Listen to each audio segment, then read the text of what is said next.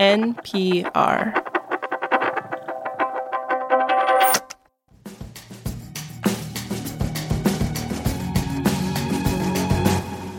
This is The Indicator from Planet Money. I'm Darian Woods, and it is Indicators of the Week. Woo! Today I'm joined by two very special guests. We've got Jeff Guo visiting from Planet Money. Beaming in from the sister planet. And we also have Sydney Lupkin, NPR's pharmaceutical correspondent. Welcome, Sydney. Hello.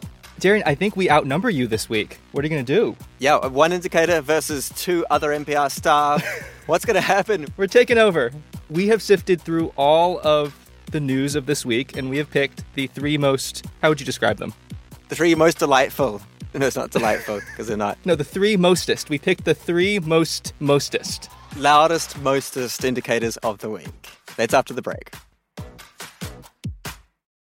This message comes from Apple Card. You earn up to 3% daily cash on every purchase. That's 3% on products at Apple, 2% on all other Apple Card with Apple Pay purchases, and 1% on anything you buy with your titanium Apple Card or virtual card number. Visit apple.co/card calculator to see how much you can earn. Apple Card issued by Goldman Sachs Bank USA, Salt Lake City branch. Subject to credit approval. Terms apply.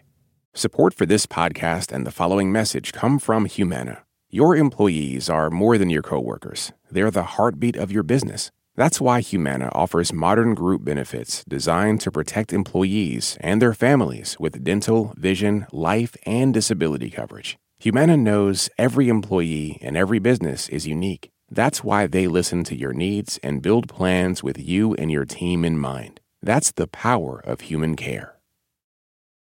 All right, so it is Indicators of the Week. What is yours, Darian?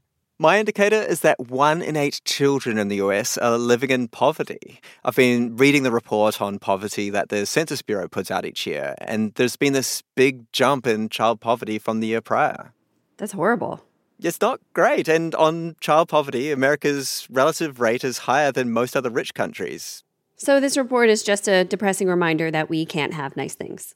Yeah, not at the moment, it seems. But the longer-term trend actually gave me hope, and I'll tell you why. First, the decade-long trend shows child poverty decreasing.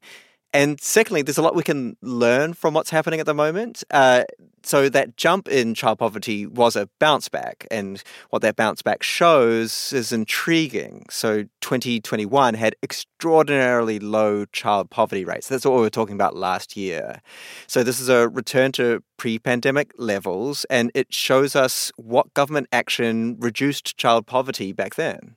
So we knew how to fix child poverty, and we just decided, oops, we're not going to do it anymore. Yeah, we won't. Yeah, so during the pandemic, there was this huge expansion in eligibility and the amount provided for programs like unemployment insurance, the child tax credit, and SNAP, also known as food stamps. These programs seemed to help get the country to these really low child poverty rates that we've now moved away from. In fact, the report highlights how tax credits, SNAP, and school lunches bring millions of kids out of poverty each year. But now... Yeah, but now these programs still exist, just in a reduced form. So they're still having an effect, just not that big effect that was happening in 2021. The reality is you give more money to people and they have more money. Of course, somebody has to pay. Government debt and inflation did spike too over the pandemic. But it is very clear from the data that these programs really helped low-income families. Bad news, child poverty's up. Good news, we know how to fix it. Yeah, we just no major mystery. Have chosen not to. It's no mystery. Yeah. All right. Next up, we've got Sydney. You're going to tell us something about these new COVID vaccines. It kind of feels like Groundhog Day, right? Right. We're back here again. Yeah, I mean, it's booster season, but it is very different this time around. In the past, the government, which is to say taxpayers, bought over 1 billion doses, basically enough for everyone each time there was a new iteration of the shot. And it cost billions of dollars, and it helped set revenue records for pharmaceutical companies making the shots. And now the government isn't buying all those doses. So the COVID public health emergency officially ended back in May. So now the vaccines are available on the commercial market. And so what does this mean? Are we going to have to pay commercial prices? Yes, we are. So instead of paying around $20 a jab, we're talking around $120.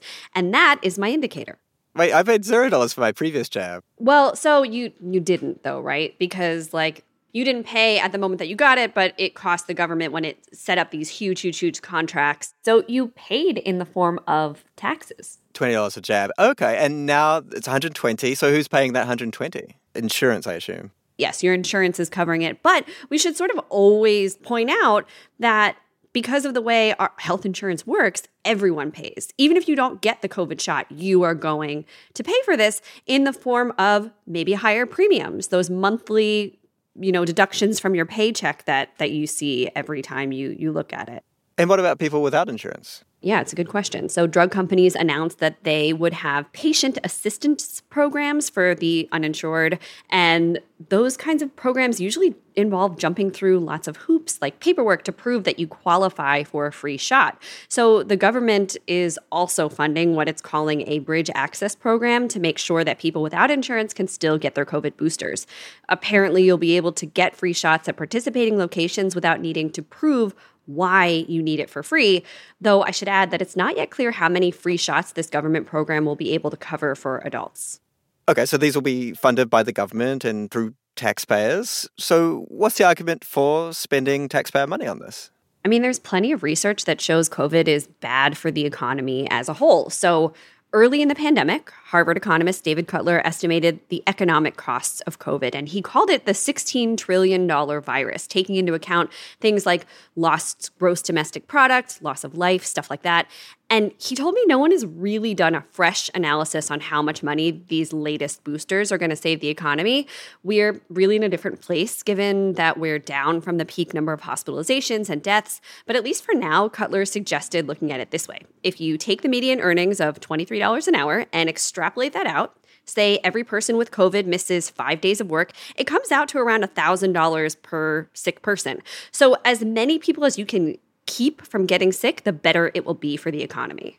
It sounds like this classic externality story, right? Like, it benefits all of us if people get vaccinated.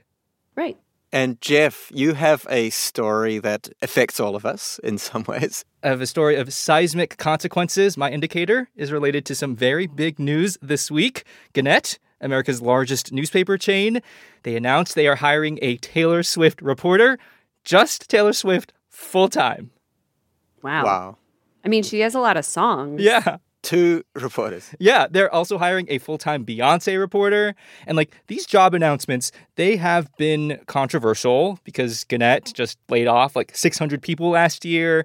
It's got a lot of local newspapers that are down to these skeleton crews. It's not great. Yeah, I get it. It's bleak. Yeah, it's a little bleak. But if they are going to hire a Taylor Swift reporter, I am here to make the case that they should be hiring an economics reporter.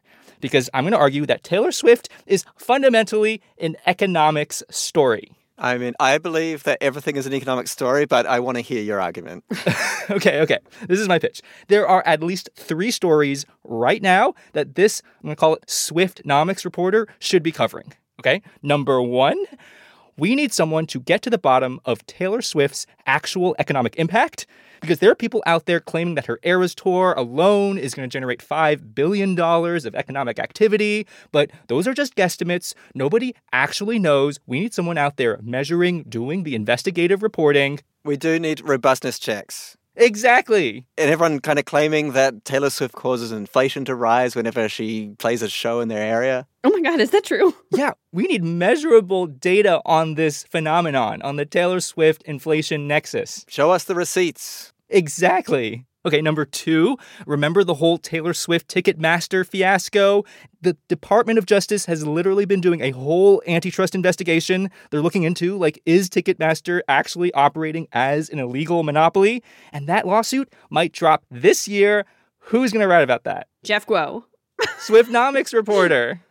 Okay, and number 3, we need to talk about how Taylor Swift might be single-handedly saving the world's largest movie chain. Because remember, she made her own concert film, right? She cut out the middleman, the studios, the distributors. She sold her concert film directly to AMC theaters. And now this concert film and all the hype around it might be what saves AMC theaters from bankruptcy. It's a lot. Look, I'm in, but you still need an indicator. Oh, yeah. My indicator is the salary for this Taylor Swift reporter job. They're going to pay up to $100,000 a year. A dream job. Wow. This episode was produced by Brittany Cronin with engineering by Nisha Highness. It was fact-checked by Corey Bridges. Our editor is Kate Kincannon, and The Indicator is a production of NPR.